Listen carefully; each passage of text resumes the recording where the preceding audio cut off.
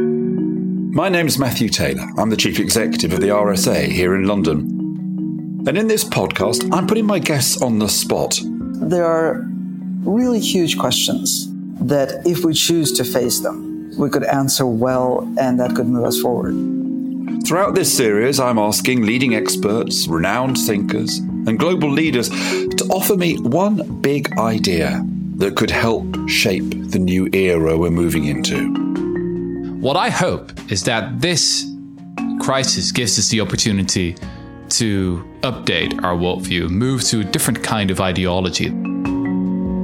This is Bridges to the Future from the RSA. Hello, and welcome to the latest Bridges to the Future. I'm joined this week by two very special guests, Robert Pollin and Noam Chomsky. But before I tell you more about them and I get to talk to them, I should perhaps warn you that towards the end of the programme, Noam Chomsky, arguably one of the world's leading public intellectuals, is joined by, well, what can I say, a rather angry dog. So if you're intrigued by the combination of a great global intellectual and a rather fierce dog, it's really worth listening to the end. Robert Pollin is an American economist and professor of economics at the University of Massachusetts Amherst, and a long-time and high-profile champion of social justice and environmental protection. Noam Chomsky, beyond his many academic achievements, is perhaps the most significant radical public intellectual of the last 60 years. It's an honour to have them joining me on Bridges to the Future. We're speaking just 10 days ahead of what is perhaps the most momentous election in modern American history, significant not just for the United States, but for the world. If, as the polls suggest, Joe Biden wins, one of the expectations of his early days in office will be to carry forward some of the ideas of what has come to be called the Green New Deal. But will he go far enough? And indeed, what is far enough? This will be among the questions I'm sure we'll be discussing in the next 30 minutes. Robert, Noam, welcome to Bridges to the Future. Thank you. You've co-written this new book, Climate Crisis and the Global Green New Deal, and you've written it in the form of an interview with the political economist Chronis Polychroniou. It may seem like an obvious question, but I just wanted to ask, before we got into the kind of core of the book, why was it you felt it was particularly important to write this book now? Well, we are facing a crisis of a kind that has never arisen in human history. We have a few years, a few decades at most, to make the decision as to whether organized human society will persist on Earth, whether millions of other species will survive. We are facing an impending environmental catastrophe. We have the means to deal with it. We do not have much time to employ those means. Nothing like this, again, has ever arisen in human history. It must be understood. We must pursue the opportunities available and quickly. That's all that it's necessary to say, in my opinion. Well, let's get straight then into the question we ask everybody on this podcast. It seems almost impertinent to ask two figures as great as you two this question, but that's what we ask everybody, so I'm going to ask it of you. So, Robert, Noam, what is your big idea for the world after the COVID pandemic has passed? Well, I think there's a single new idea. There are many. One of them is what I just mentioned, to make sure that we take control of the process that is leading to catastrophe if we ignore it.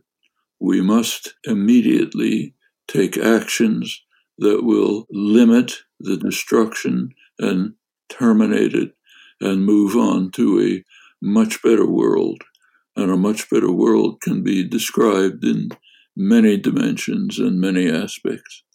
And Robert, the Green New Deal is widely known. It's been discussed for many years. Why did you want to kind of add, in a sense, to that argument? I read the book. It's very powerful. It's not written, in a sense, to convert people who weren't already keen on this idea. So were you seeking simply to add to the strength of the argument, or was it important to you to clarify elements of what kind of Green New Deal we need? I think all of the above. I think that the purpose, as I see it, was to certainly clarify the foundations of a Green New Deal. There will, of course, be variation among different people. There's variations in different countries, but the idea, as the title suggests, it's a global Green New Deal. So the idea of the global Green New Deal, in my view, the core idea is to get to zero emissions, and to get to zero emissions in a way that supports expanding job opportunities, good job opportunities, raising living standards, and reducing poverty dramatically, building a more egalitarian world at the same time as advancing ecological sanity. To me, that's the core of the Green New Deal. Everything else is a lot of technical detail or, specific things to specific countries or regions. But if we embrace that fundamental idea, what we find is that the Green New Deal is entirely workable now, starting today, and achieving zero emissions within 30 years, which is the target of the Intergovernmental Panel on Climate Change. No, and one of the points that people who aren't on the political left make about the Green New Deal, or the argument of the green movement more generally, is that they say, well, the reason you're so keen on environmentalism is it's a way of smuggling a left-wing agenda into the mainstream. Now, I suspect that's not a charge you're particularly worried about. If a left-wing agenda means what Pauline just described, a world in which we are not facing destruction, in which people have better jobs, in which we overcome poverty, then I don't see anything to apologize about a left-wing agenda in that sense. That just seems to be a human agenda. And Robert, for you, the Green New Deal is impossible without it taking place within the framework of, for example, a profound commitment to global social justice. Absolutely, because, at the very minimum, the only way that we get emissions down to zero is if we get emissions down to zero everywhere. It can't just be that, okay, it's true that the United States, the European Union, and China are responsible for roughly half of all emissions. So you could say, well, if they're responsible for the majority, then maybe the problem should just be solved in the United States, China, and the European Union. But note that if we say it's roughly half, the United States, China, and Europe is roughly half of all emissions, well, that still means we have the other half of emissions coming from everywhere else in the world. That means India, that means Brazil, that means South Africa, that means Sub-Saharan Africa. And if we want those countries to expand opportunity, to raise living standards, the only way that they can do it without busting any carbon budget is for them to also embrace a Green New Deal. And it is probably the greatest benefits will accrue to low-income countries. So, for example, if you look at Sub-Saharan Africa, roughly half of the rural population has zero access to electricity as of today. So the Green New Deal is a way through which we can deliver access to clean electricity, raise living standards, reduce work burdens for people in rural regions, improve food storage supplies, all the things that are basic to raising living standards, and at the same time, driving down emissions to zero. And do you have sympathy for those arguments that have been articulated in countries like India and South America to a certain extent as well, which is that it is not reasonable to expect these countries who are on the path of development not to be emitters as they catch up with, and there was a lot of catching up to do with the West, given that, this is a problem created primarily by Western industrialization? Well, as it happens, I just gave a Zoom lecture to people in India yesterday. And of course, this question came up. The fact is, India can grow on the basis of expanding clean energy as their foundation and on the basis of expanding organic agriculture as opposed to industrial agriculture. So it's not a matter of growth, no growth. It's a matter of how India grows or how Sub-Saharan Africa grows. And they can grow on the basis of a green economy. They can grow on the basis of renewable energy, clean energy, raising energy efficiency standards, improving public transportation, and organic agriculture, and defending forested areas. That's the core of the Green New Deal, and it works better. It works better in low-income economies, and they can still grow and expand living standards. Well, no, and that takes me to the question of finance. And I think the kind of very broad picture of the finance of the Green New Deal that you lay out in the book is broadly kind of 50% publicly funded and 50% privately funded. But I'm interested in your view of the role of capitalism in this. Clearly, it is capitalism, largely not exclusively, of course, because there's economic growth in non-capitalist systems as well, but it's capitalism that has driven this. It is the interests of big business that have fought action on climate change, particularly from the fossil fuel industry. But yet, as I think you acknowledge in the book, we are going to need capitalism, the dynamism of markets to some extent, to be part of the solution. And indeed, capitalism is able to adapt itself to make profits from wherever it can. So tell me a bit more, Noam, about how we should understand the role of markets and capitalism in meeting this crisis. Well, first of all, we should bear in mind some questions about timescales. The crisis of impending environmental catastrophe has to be overcome within perhaps a decade or two. That doesn't mean that's when the catastrophe is going to come. It's growing, doesn't come in an instant, but that's when the choices have to be made as to whether there will be an irreversible catastrophe. Now, within 10 or 20 years, we are not going to overthrow capitalist institutions. I think there's much that should be radically changed. I would go so far as to say that the entire concept of a job contract is illegitimate. People should control and own the conditions of their own lives.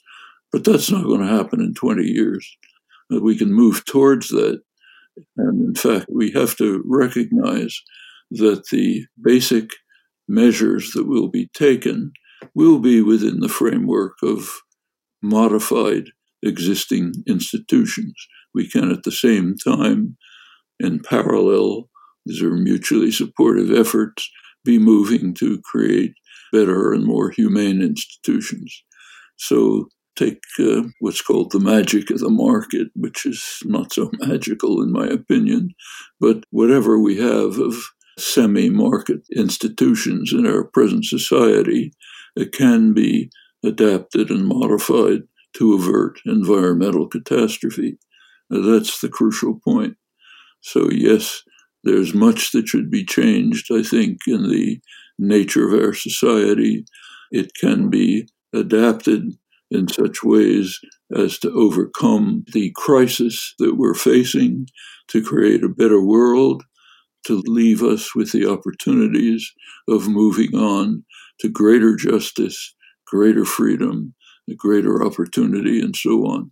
So, Rob, you're an economist. I'd like to further explore this kind of question because, one of the contradictions of America really is that you have a climate change denying president, hopefully for not much longer, but you've also got a huge growth in investment in clean energy in America. I noticed that 7 of the 8 states that have the largest share of the electricity from solar and wind are actually Republican, or they're kind of borderline Republican Democrat states. So there's a kind of peculiar picture in America. So I guess there's 2 parts to my question, Robert. The first is, what is the kind of nature of the continuing market failure here, given that there does seem to be a genuine move of investment, for example, towards green energy? And secondly, what is the political opportunity that is presented by a different president? This issue of climate is not a issue which distinguishes the thoughtful right and thoughtful left in Europe. It is an issue where there is broad consensus apart from the kind of lunatic fringes. So is there a kind of emergent consensus that could lead to radical change in America with a different person in the White House? I think that's a possibility. We can talk about what would happen under Biden, but the more basic question that you asked is really pertinent. The states that you're referring to, where they have the higher proportion of renewable energy, are the Midwestern and the mountain farm states. And those are basically states in which you've built up a reasonably significant share of wind farming.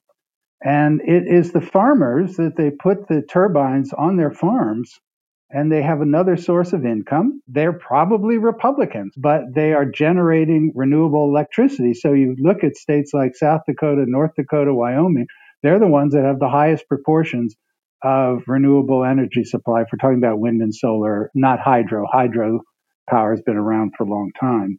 So the opportunity, of course, should be seen as right in front of our eyes, and it should be available for people at all levels of the economy. I should declare an interest here. I myself am a tiny green energy capitalist, and I have put together financing for solar installations and nonprofit projects and low-cost housing projects.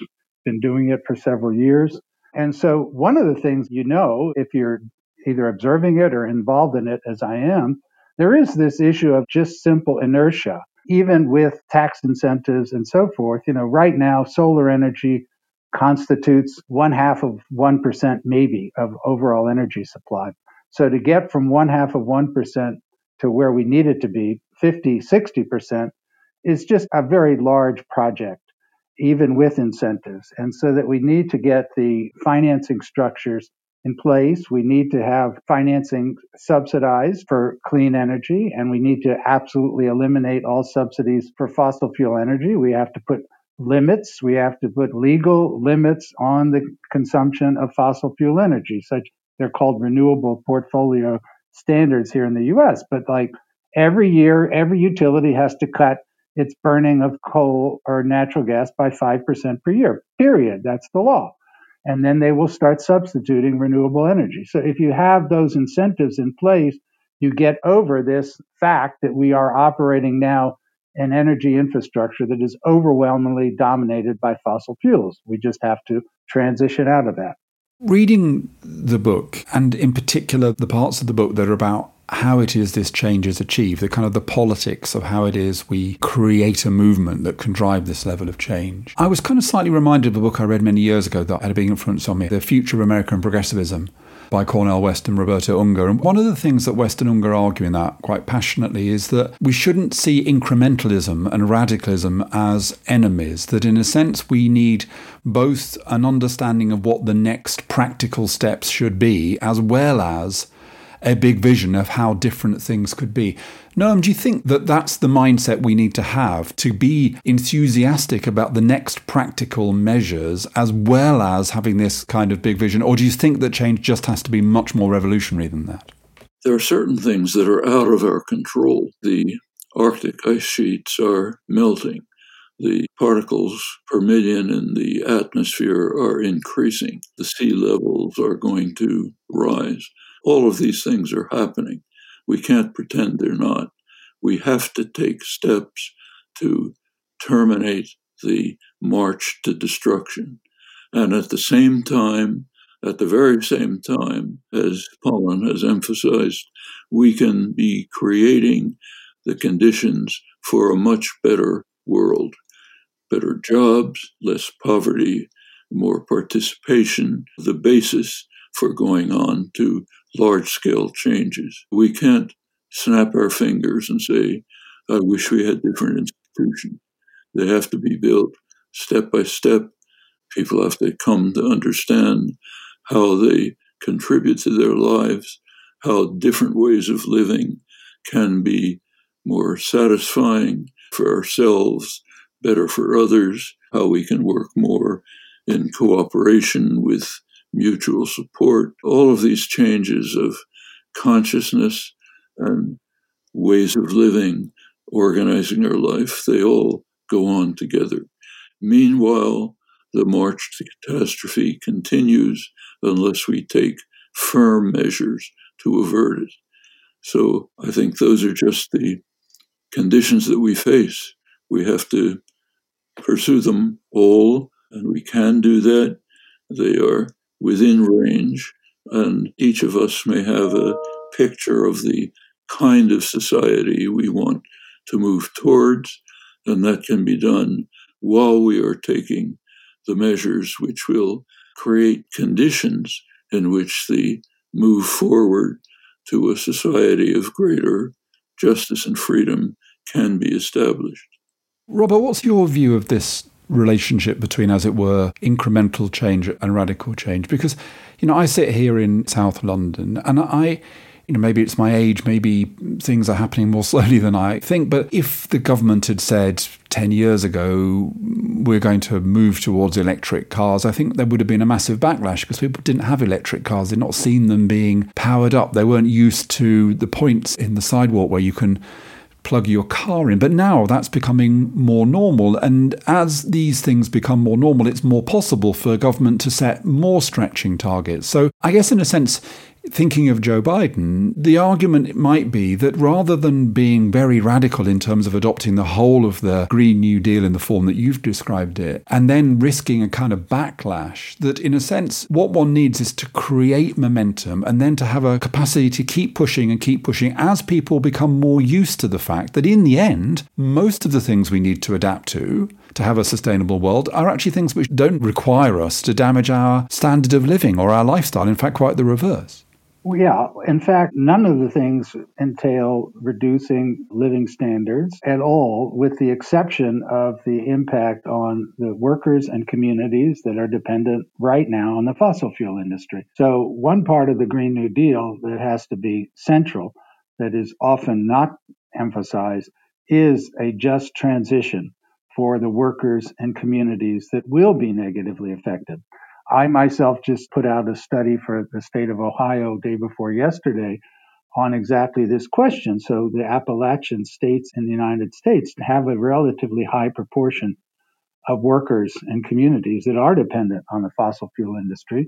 We need to make sure these people are treated fairly and they are transitioned into other jobs, and there's new investment opportunities in the region. So that's part of the story. Of course, there's no other way other than step by step to transition to an entirely different energy infrastructure. But there are some critical things that need to be dealt with firmly right from the get-go, and there will be some very, very serious differences.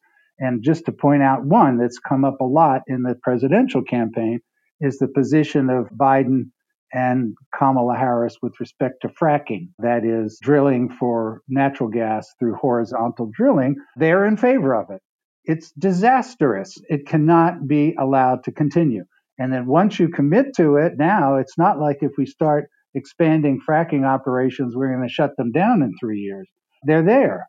And the only conceivable way that you can expand fracking and keep burning natural gas and hit anything like an emission reduction target is if you then introduce this technology called carbon capture, which is a totally unproven technology, which entails literally capturing the carbon that comes out of burning the fossil fuels and then burying it underground for all eternity. It is really insane, and it is a much simpler, proven way to go is to expand renewable energy, solar, wind, geothermal, and greatly increase efficiency. So that is a point on which there is going to be a huge amount of debate, assuming the Democrats come in, as to whether we're pursuing a clean, non-emissions energy technologies based on renewable energy and efficiency, or whether it's going to be on fossil fuels, carbon capture, and nuclear power. And this is a point, Noam, that you make in the book. You emphasize a couple of times the importance of the labour movement in all of this. And I thought that was interesting because, we look now at the trade union movement in most parts of the world, and it's deeply committed to the agenda of diversity and inclusion and equality. But of course, it wasn't always the case. There were times in British history, I guess also in American history, where a male-dominated trade union movement was ambivalent about equal pay for women, or where a white-dominated trade union movement suffered from racism. There were strikes in Britain in the 1960s against migrants. But when the labour movement moved to a position of supporting diversity and equality, that's powerful. And in America, to an extent, it's been blue-collar workers who've been most resistant to some of the arguments for action on sustainability because of the risk to jobs. So say a little more about the importance of the labour movement in America and globally in building the coalition for action around the Green New Deal. Well, traditionally, over the years, the labor movement has been at the cutting edge of moves for social reform and social change. The neoliberal period's first moves, both Reagan and Thatcher, their first moves were to try to destroy the labor movement. And that has been picked up by the corporate sector. And in fact, they have succeeded in severely weakening labor movements, which means weakening the hope for progressive social change. Now, what about the unions?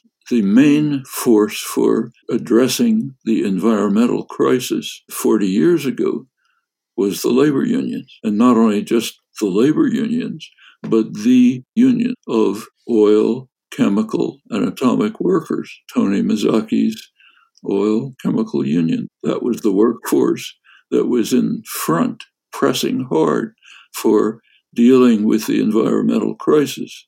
It was led by Tony Mazzacchi, one of the first and most prominent environmentalists, and that's understandable. They're the ones on the front lines.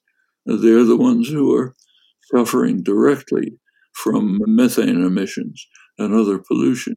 They want to get them under control, as well as to get a better life for their families, their communities, and the world in general. So there's no reason whatsoever why the unions shouldn't be in the forefront of dealing with this imminent crisis, creating better jobs, more jobs, and a better life in the interests of working people. In the past, they have been in the forefront of pressing for it. They can be again today.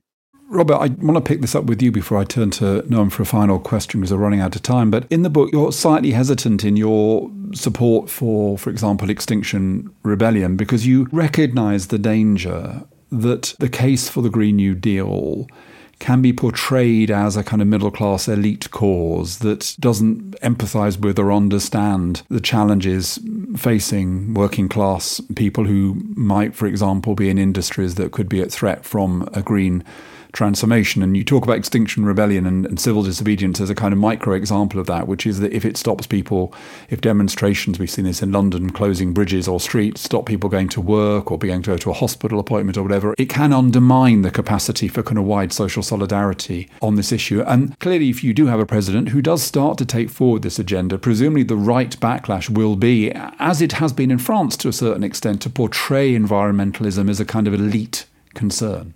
That's a real concern. And, your example that you cite in France, when President Macron introduced a carbon tax idea and was resisted vehemently, and it created a whole movement that became known as the Yellow Vest movement. And their slogan was, yes, we want to save the world and the environment, but we also want to put food on our table. So the problem that emerged in France really encapsulates the broader issue, which is, yes, we need to raise prices and basically eliminate fossil fuels, but you can't do it on the backs of working people and the poor. So if you're going to have a carbon tax, for example, that raises the prices of oil, coal, and natural gas that people consume every day, the revenues from the tax have to be redistributed back to people, at least to middle class and low income people, so that they do not experience a loss of their living standard, a decline, and maybe even improve their living standard through the redistribution of the tax revenue.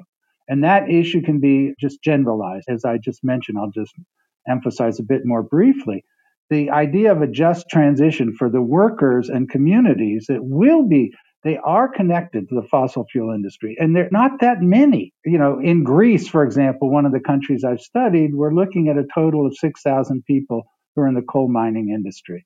And so we can transition those 6,000 people into other jobs. And in their communities, we can invest in land cleanup, reclamation, and repurposing the land. It's being done reasonably well in Germany now. So that's the framework. And I've been in a lot of discussions with people in unions in the fossil fuel industry, and they say, oh, yes, you've got your program, Professor, fine, but we know that it's never going to get implemented, the transition program, because the environmentalists don't care about us. And, unfortunately, there's some truth in that, and we have to overcome that. And so we have to build solidarity around working people's interests along with saving the planet. And that, of course, goes to the heart of the argument for the Green New Deal. I could carry on talking to the two of you for hours, but it's time for a kind of final question. And Noam, you've been very active for decades in international affairs, in arguing on behalf of the plight of oppressed people, arguing powerfully against forms of colonialism and exploitation. I'm interested in what you think the Green New Deal means for international institutions, for global governance, an issue, of course, which has come up in relation to COVID and where we have seen the weakness of those kinds of global institutions and mechanisms. Does the global Green New Deal require us to develop new global governance institutions? And if we do, can we trust those institutions to bring justice? First of all, there's one crucial point which Robert Pollin has already emphasized. There are no boundaries to global warming. It's everywhere. It's a case where international solidarity is absolutely essential. Mutual support is essential. We have to deal with our various problems at home. We have to assist others, say in India, in Africa, in Latin America. We have to help them deal with their problems for our own interest. If they don't do it, we're the ones who will collapse along with everyone else. Internationalism is just an essential characteristic of the move towards salvation from this crisis. And in fact, there are organizations actually working on it. Right now, the United Nations has an international conference on biodiversity. Biodiversity is a very significant problem. Kew Gardens just found that about 40% of plant species are disappearing, insects sharply declining. Human life and the life of other species cannot continue if that persists. So that conference is attempting to deal with these questions. Now, for people in the United States, there's a particular problem because there is one country that's refusing to participate, the United States. And I think there's 160 or 170 other countries participating.